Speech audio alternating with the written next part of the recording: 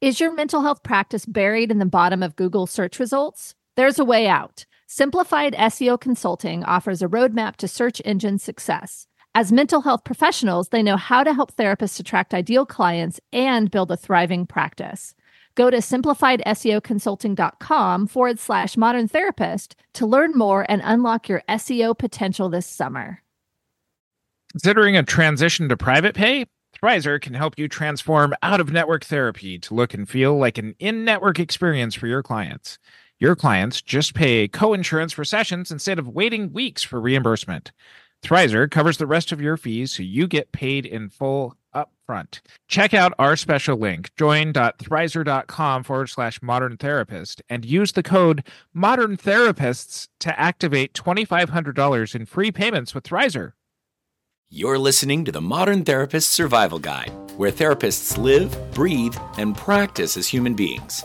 To support you as a whole person and a therapist, here are your hosts, Kurt Widhelm and Katie Vernoy.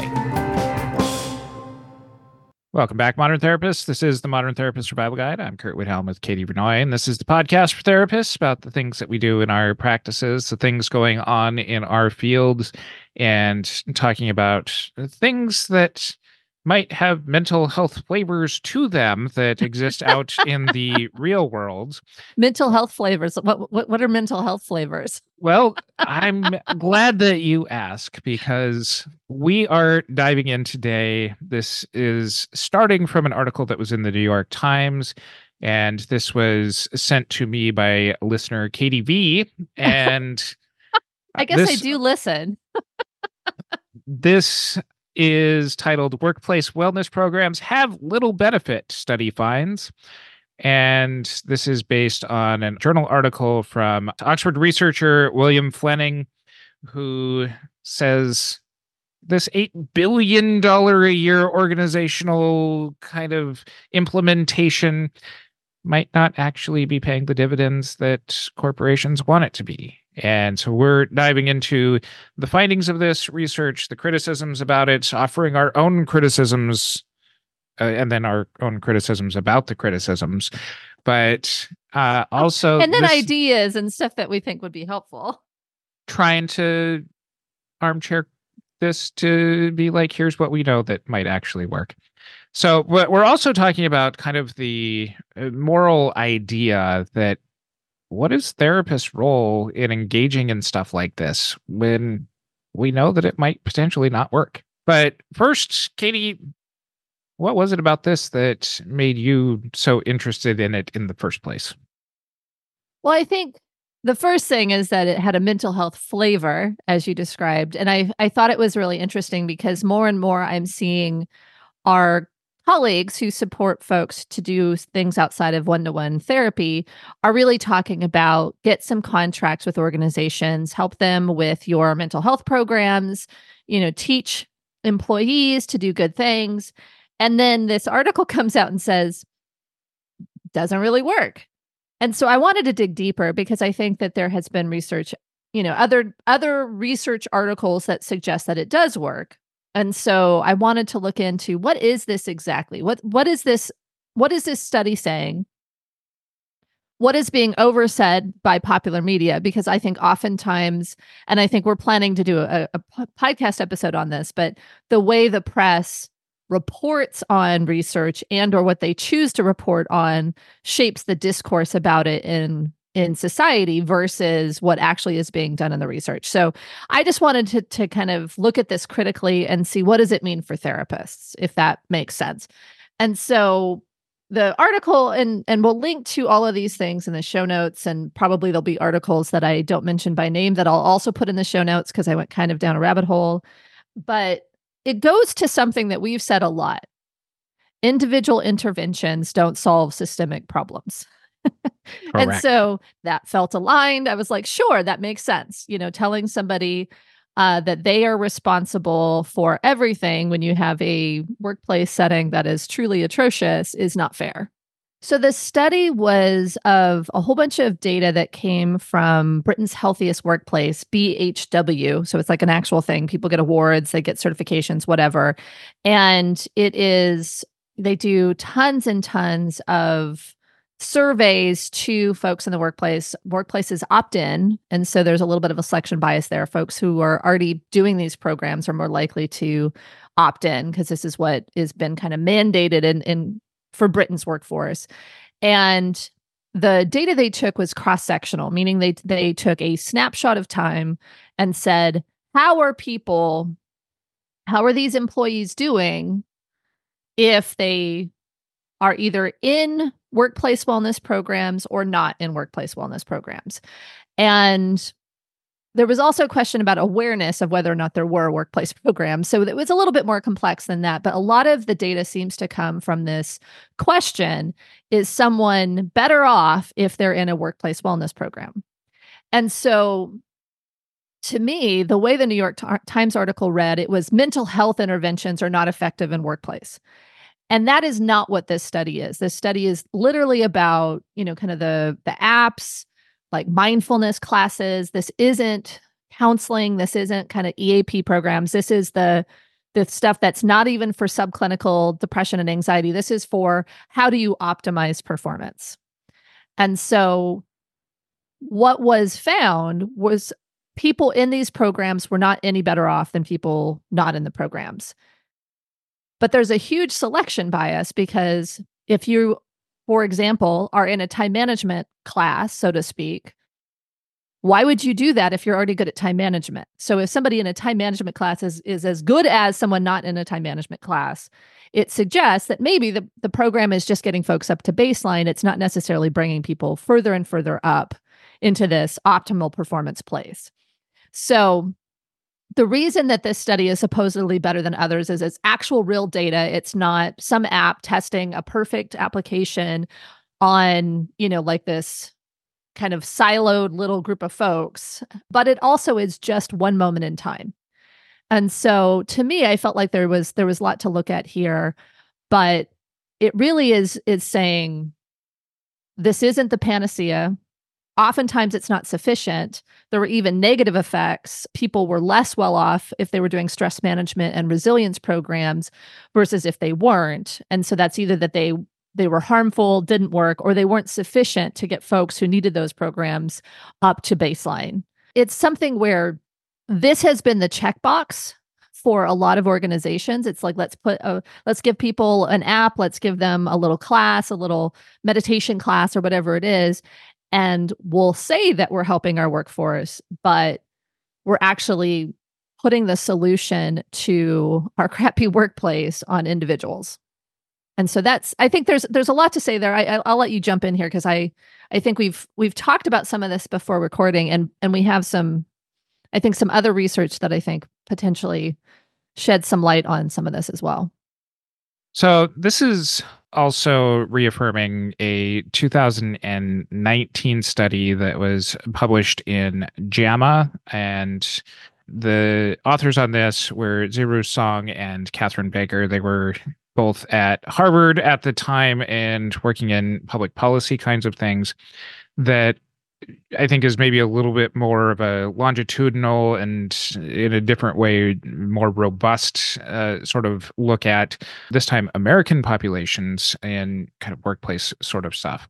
And they looked at a number of different factors that go into companies wanting to spend a lot of money on these kinds of things. And in this study, they found that there was only a couple of things that really ended up tracking employees any better on this kind of stuff. This study showed that there was an 8.3 percentage point higher rate of employees who reported engaging in regular exercise and a 13.6 percentage point higher rate of employees who reported actively managing their weight compared to those working at sites where the program was not offered.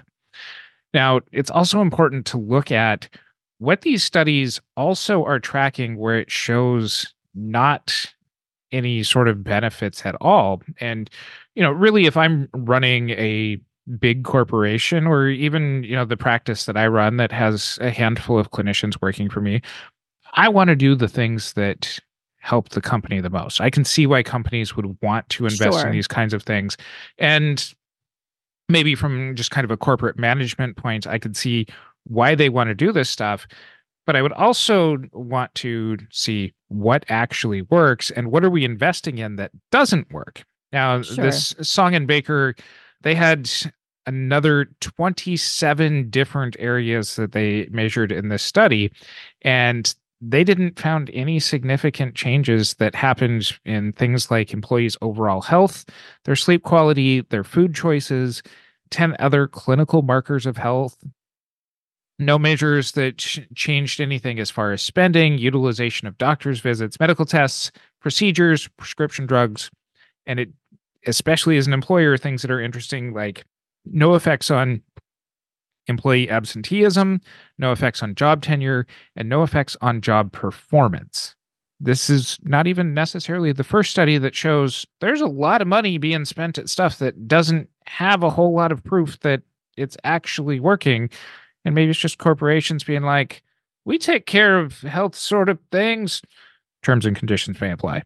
That was kind of the conclusion, I think, that was drawn in the Fleming article, which is the one that the New York Times cited, which was these things may be helpful, but not for everyone, not for kind of the everyday folks. Maybe there might be a few health outcomes, but if we're looking at just optimizing work performance or those types of things for folks who are just a little bit stressed out, they don't really do much.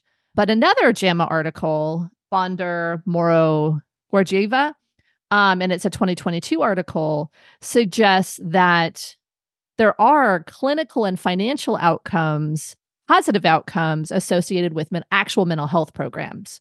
And those, what they found was PHQ-9 scores got better, and there was actually salary savings of around $3,500 per year, or at 6 months. That was a positive ROI. And this was with the clinical population. Obviously, there was depression and anxiety that was being measured versus kind of engagement versus burnout. And so I think there may be a place for mental health providers to help folks with mental health concerns in the workplace, but having an overall, everyone should have a stress management program may not be as effective as actually treating mental health concerns.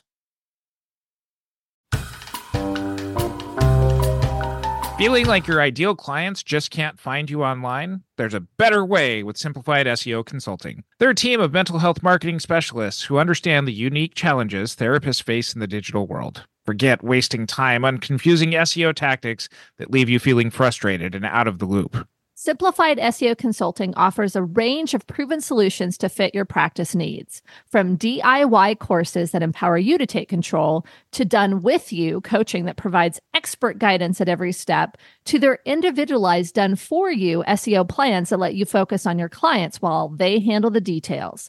Plus, they have an innovative content network program that has set practices across the country apart from the rest. When you're ready to start showing up in front of your ideal clients online, the expert team at Simplified SEO Consulting is ready for you. Visit simplifiedseoconsulting.com/modern therapist to schedule your free consultation and find the perfect SEO plan to unlock the full potential of your practice. Don't forget to mention Modern Therapist Survival Guide podcast for $100 off your done-for-you SEO onboarding, or use code Modern Therapist for 20% off a DIY SEO course this summer. And I think that that's really kind of the crux of this is if corporations are interested in this kind of stuff, then this is maybe kind of the least amount of effort that they put into things in order to be able to say, yes, we address mental health by partnering up with an app that you can totally opt into, rather than providing more specific interventions that might be more tailored to individuals' actual needs. Yeah. Because I think that there's plenty of research out there that suggests that the things that actually do improve employees' quality of life tends to largely boil down to more money and more flexibility and more say in their schedule and the tasks that they do and how they can do them. And a lot of these other beneficial kinds of things are nice, but don't necessarily have kind of the scientific foundings to be able to back up that I'm thinking of all the tech campuses up in Silicon Valley that have like the nap pods and the ping pong tables that Mhm. don't get used, aren't necessarily the selling points of getting people employed. It's largely the salaries and the career trajectory to be able to have more and more of a say over what they're doing and the overall contribution towards greater accomplishment in projects. Well, and I think that's a really good example. My understanding of those things, the nap pods and the catered lunches and dinners and all those things are put in place so people don't have to leave work to do kind of basic life tasks, and so they just are really striving for more work and more productivity versus employee well-being. And I think that's the biggest piece that I think disturbs a lot of us when we're thinking about workplace wellness programs is, are we just patching people up so they can be a better worker, but we're actually jacking them up in their life? I struggle in saying this as maybe the resident cynic, but that's maybe even a little bit too much of a cynical view on this, in that, Okay. okay, what is your job if you work for mega corporation that you work for? I think for a lot of us, we either work in private practice where we may be the boss, we work in agencies that maybe have a few dozen employees. And some of you out there maybe work for larger community mental health organizations that have several hundred. Some of these studies are really looking at corporations that have thousands of employees that Sure. are convenient sampling kinds of things. And I think that part of this looks at, okay, if you're working in a very small organization, you're probably very closely tied to the organizational mission.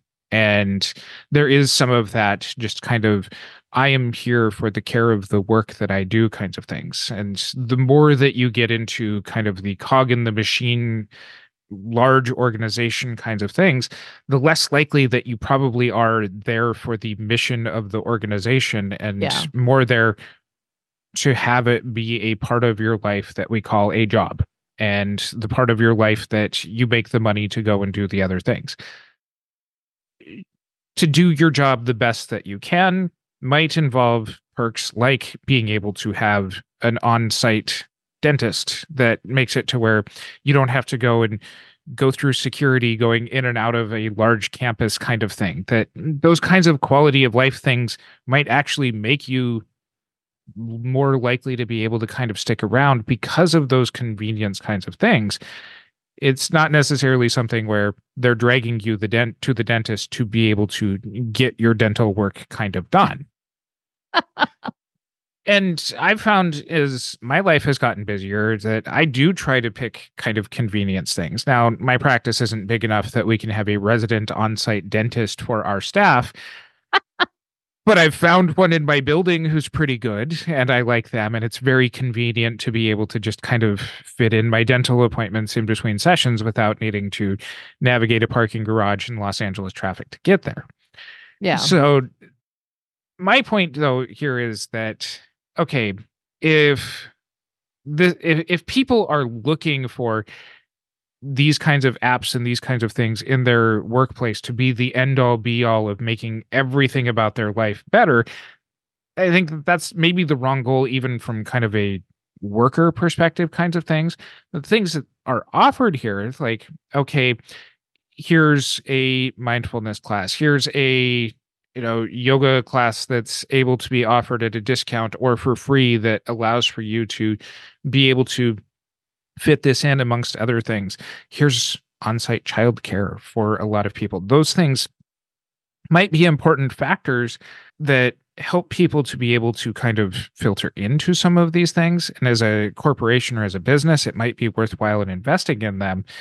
But here's my advice to those corporations is you then need to follow up with your employees as far as, why are you using these things or why aren't you? And is our continued investment in them something that impacts your enjoyment of your work here? Yeah. Yeah, I think that's the problem that a lot of businesses come into, is that they find a quote unquote solution and then do not do the evaluation and assessment over time. And so I do appreciate studies like this that are going back and assessing, does this actually have the outcome that you're seeking? And if it's folks having something, it's kind of a cool thing to have, but it's not really making a difference in the bottom line, is it worth investing in? And that's really a question that each, decision maker has to make based on their own team and their own evaluation of those things. But I feel like, and maybe we're ready to pivot here, but I feel like there's a concern here that I'm raising around the therapist role in this.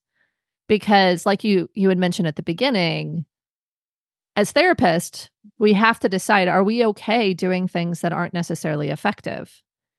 And maybe I'm the cynic in this episode, but I think there's a lot of us that are actually okay with doing things that are not effective. And I'm not talking about as a therapist, although I think some folks are fine sitting week after week just chit-chatting with their clients. So I guess that's not effective. But I think there's that element of whenever we're looking at kind of our alternative revenue stream, there is a nod to this is a way to have a bigger impact. This is a way to reach more people, to kind of codify your information into a course, like an online course or into some sort of training that you put on. But if we're looking at these things are not effective, and we know that, and maybe this is more anecdotal, but online courses don't get completed. Like the completion rates are pretty bad. Mm-hmm. And then now we're hearing that like mindfulness courses and coping strategy courses and all that stuff in large corporate environments are not effective. And yet we can probably make good money at both of those things, and it can help our own level of income and diversity of tasks and that kind of stuff.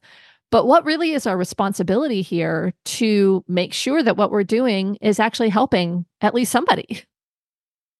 And I think that this is kind of the drift that ends up happening for convenience, for biases, that it's hard to maintain being up on all of the science and making shifts and adjustments to things.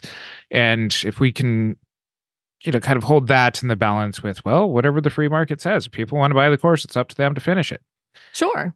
And, this is where one of the questions that I would encourage people to ask coaches, if I'm going to sign up for your course, what is the completion rate of your course? What is the perseverance rate of people who purchase multiple courses from you? That kind of shows, like, are people making adjustments for kind of completion and kind of the individual needs of this kind of stuff?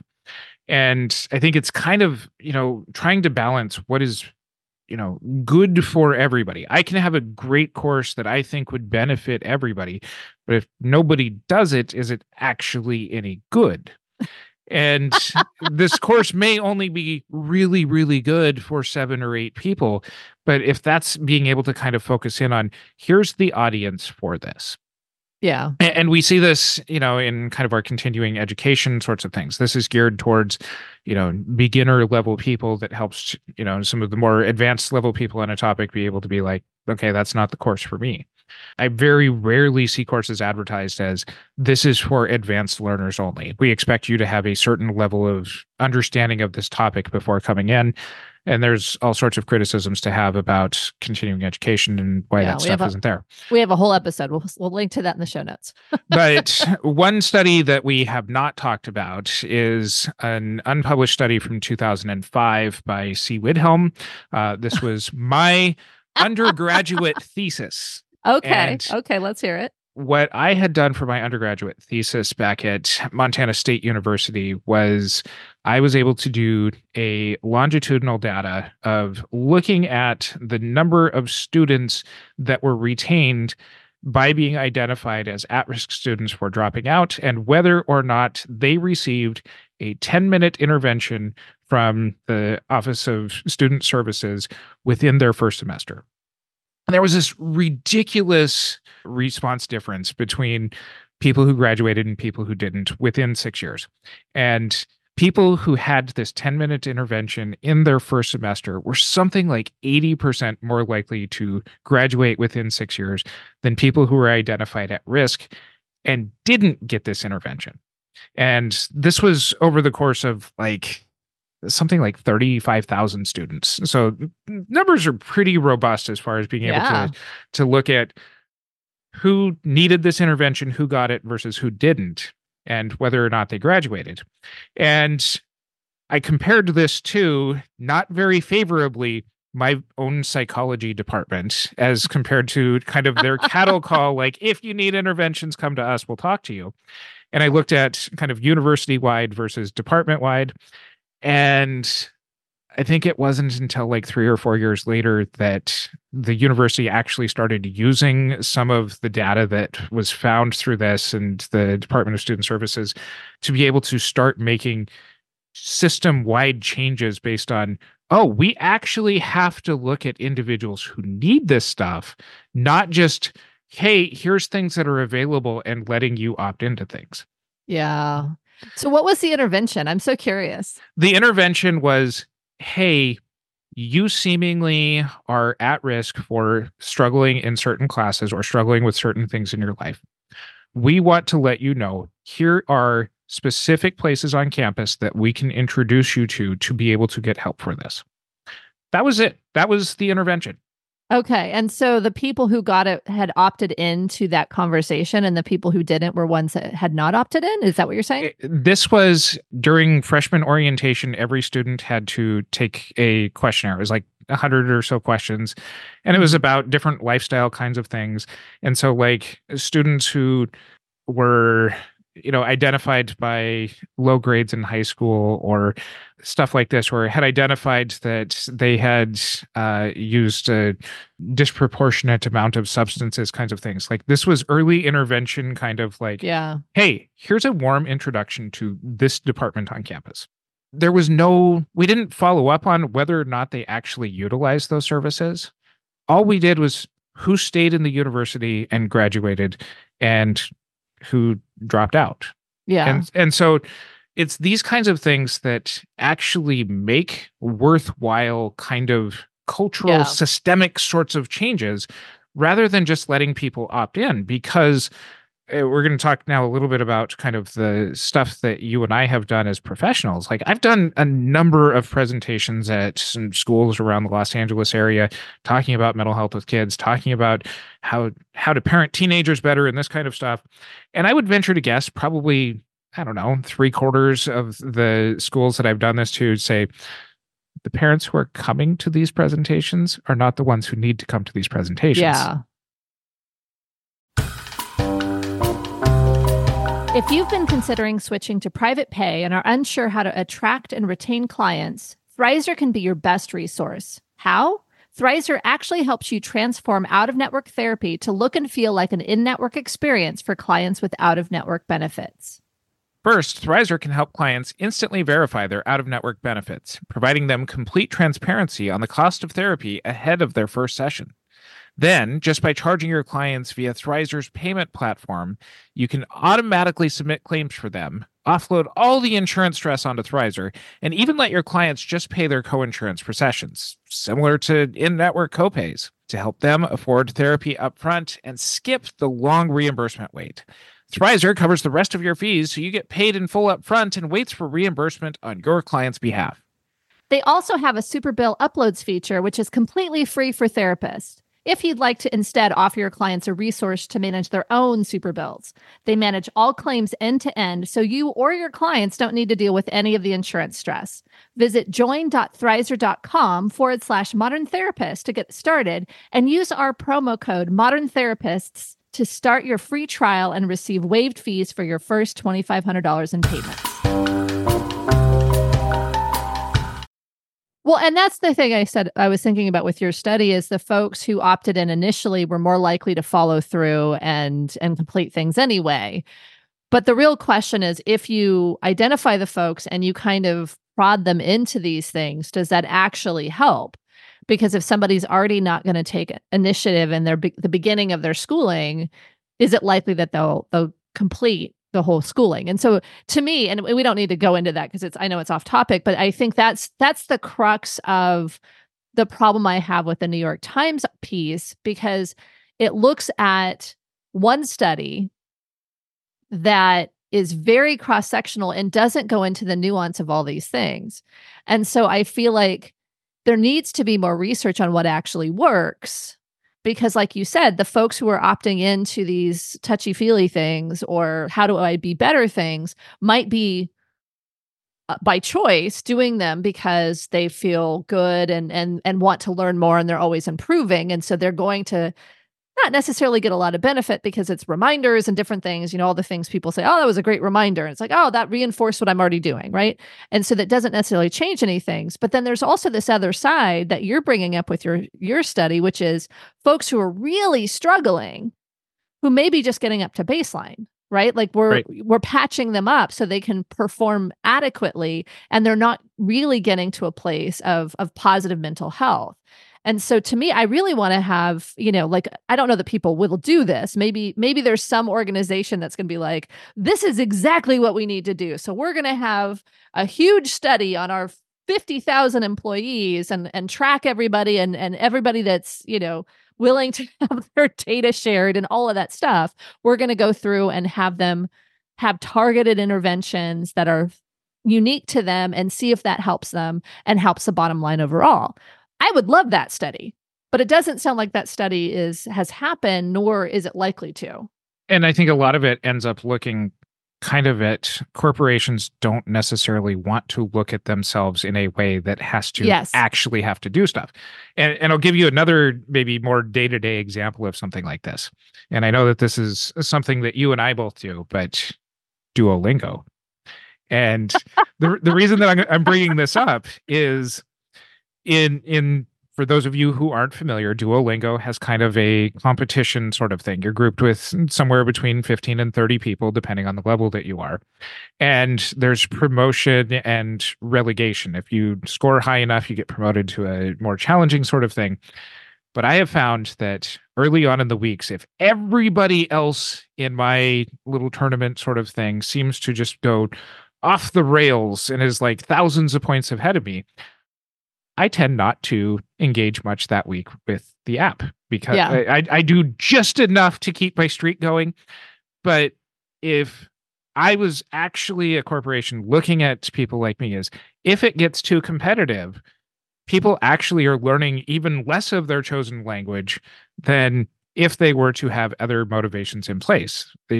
There's probably a great place to be able to look at, like, okay, some weeks I'm going to be super competitive, but some weeks it's going to be something that turns me off of even learning in the first place because it just feels too overwhelming. Yeah. That's the kind of stuff that we want to be able to see in some of these wellness programs is what is it that makes people tick consistently to be able to perform? According to Duolingo, some weeks I am fantastic. Other weeks, no muy bien. And that's all I get is 3 words, and then I kind of stumble along to the next week. It relies all on internal solo motivation on this. Well, I mean, we could really go down a rabbit hole here, but I think for me, I find... We're not already down the rabbit hole far enough. We're so far down the rabbit hole. We'll continue down the rabbit hole. But I think for me with Duolingo, there are the times when people are like super high up, but I more am looking at other types of rewards instead of am I going to be promoted or relegated, because I actually don't care. I've been up to the top level. I didn't win the top level. I didn't care enough. And so that actually is not motivating to me at all. It's like, am I going to get my quest done? My friends' quests or the other quests, and how much I do at this point is right now is based on my quest. Can I actually accomplish my quest within like 15 minutes? Or is it going to take me a lot more time? And also, what's going on in my life? Like, am I super exhausted? Is there something happening with my family that's super stressful? Do I have other, responsibilities? And so the fact that each of us were motivated differently, and there's many different factors that are impacting us that are beyond the app, I think is the epitome of the problems with a lot of these studies, is that they don't necessarily, and I don't think they should for privacy, have all of this information on each individual and what's actually impacting them in the workplace. Now, and that's not even to say that the real problem is often that the folks that have these programs and I'm looking at big tech companies, a lot of stuff, are asking more from their employees than is reasonable.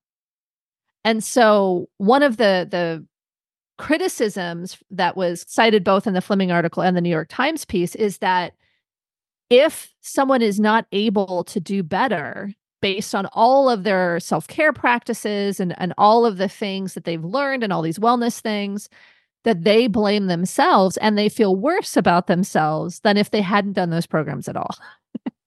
And so we come back to the question, and I think because of our rabbit hole, we may not be able to go into this completely because we're a little bit long on time here. But I think, what is it that we can actually do that we can feel good about in this space? What actually is going to be helpful? And I what I see is actual mental health interventions, being able to support folks who have actual mental health needs, and maybe other things. What do you think?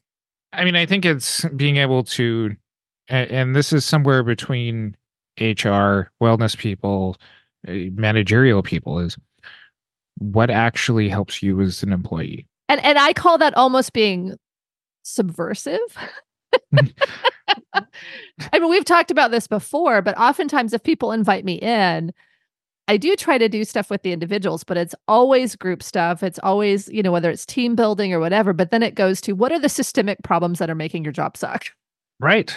And, from outside, presenter perspectives, like you and I, who have no problem coming in and speaking to these truths and not getting invited back to do further presentations. So many times. It's really bad for my bottom line, but maybe I'm reaching people. I don't know.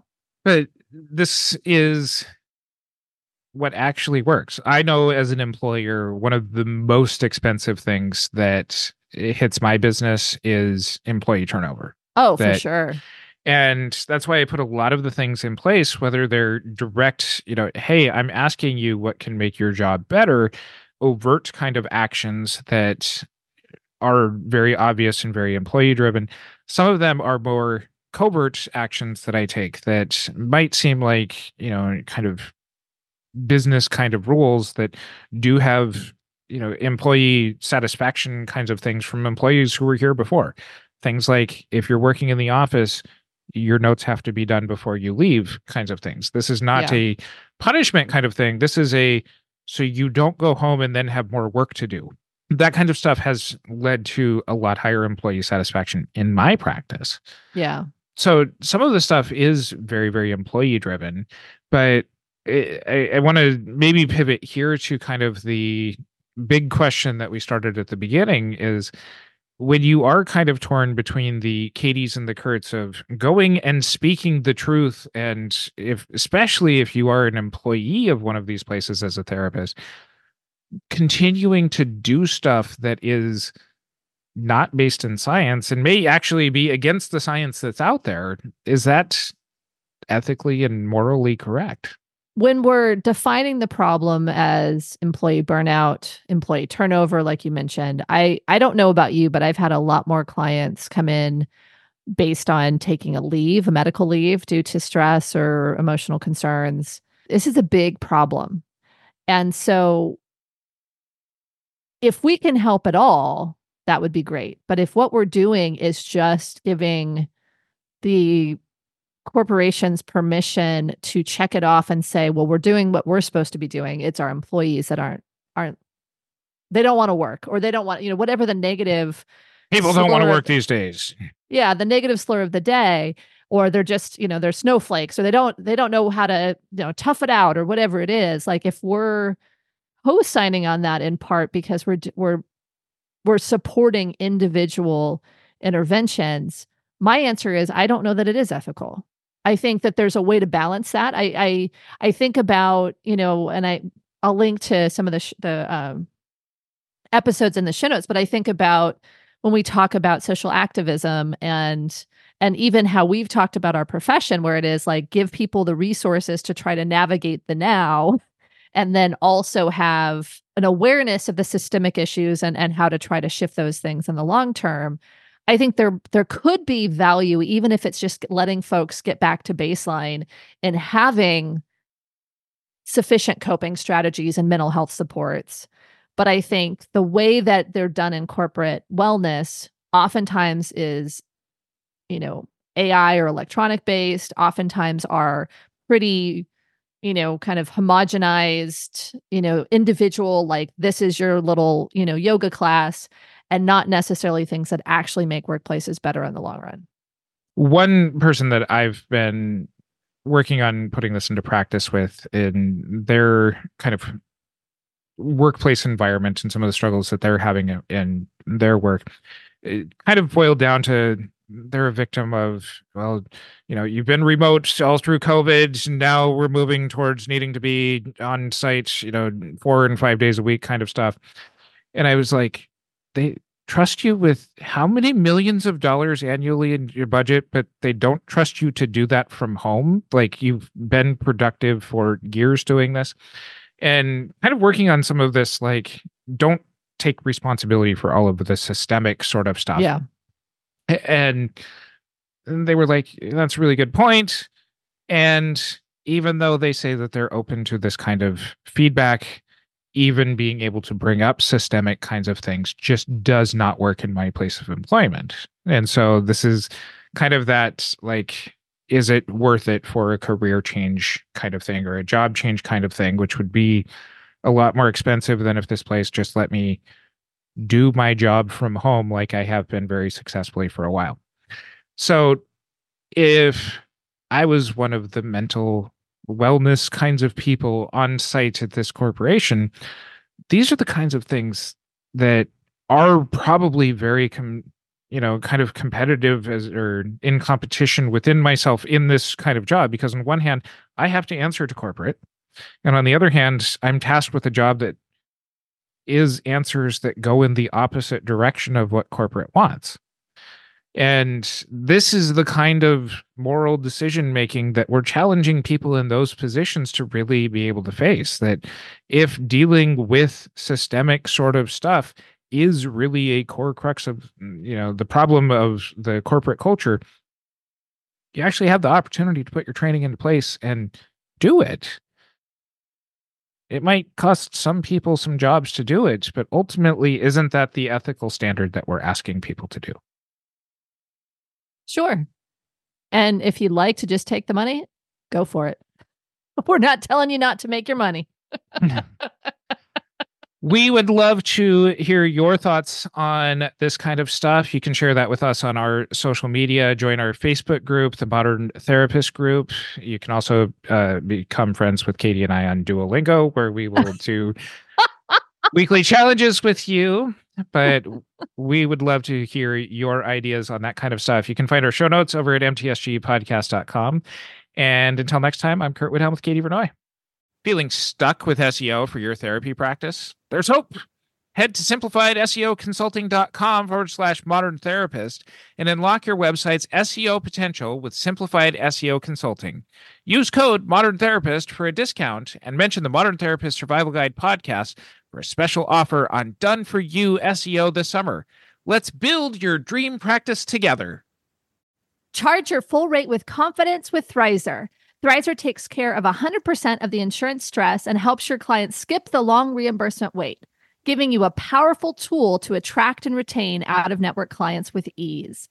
Check out our special link, join.thrizer.com/modern therapist, and use the code Modern Therapists to activate $2,500 in free payments with Thrizer. Thank you for listening to the Modern Therapist Survival Guide. Learn more about who we are and what we do at mtsgpodcast.com. You can also join us on Facebook and Twitter. And please don't forget to subscribe so you don't miss any of our episodes.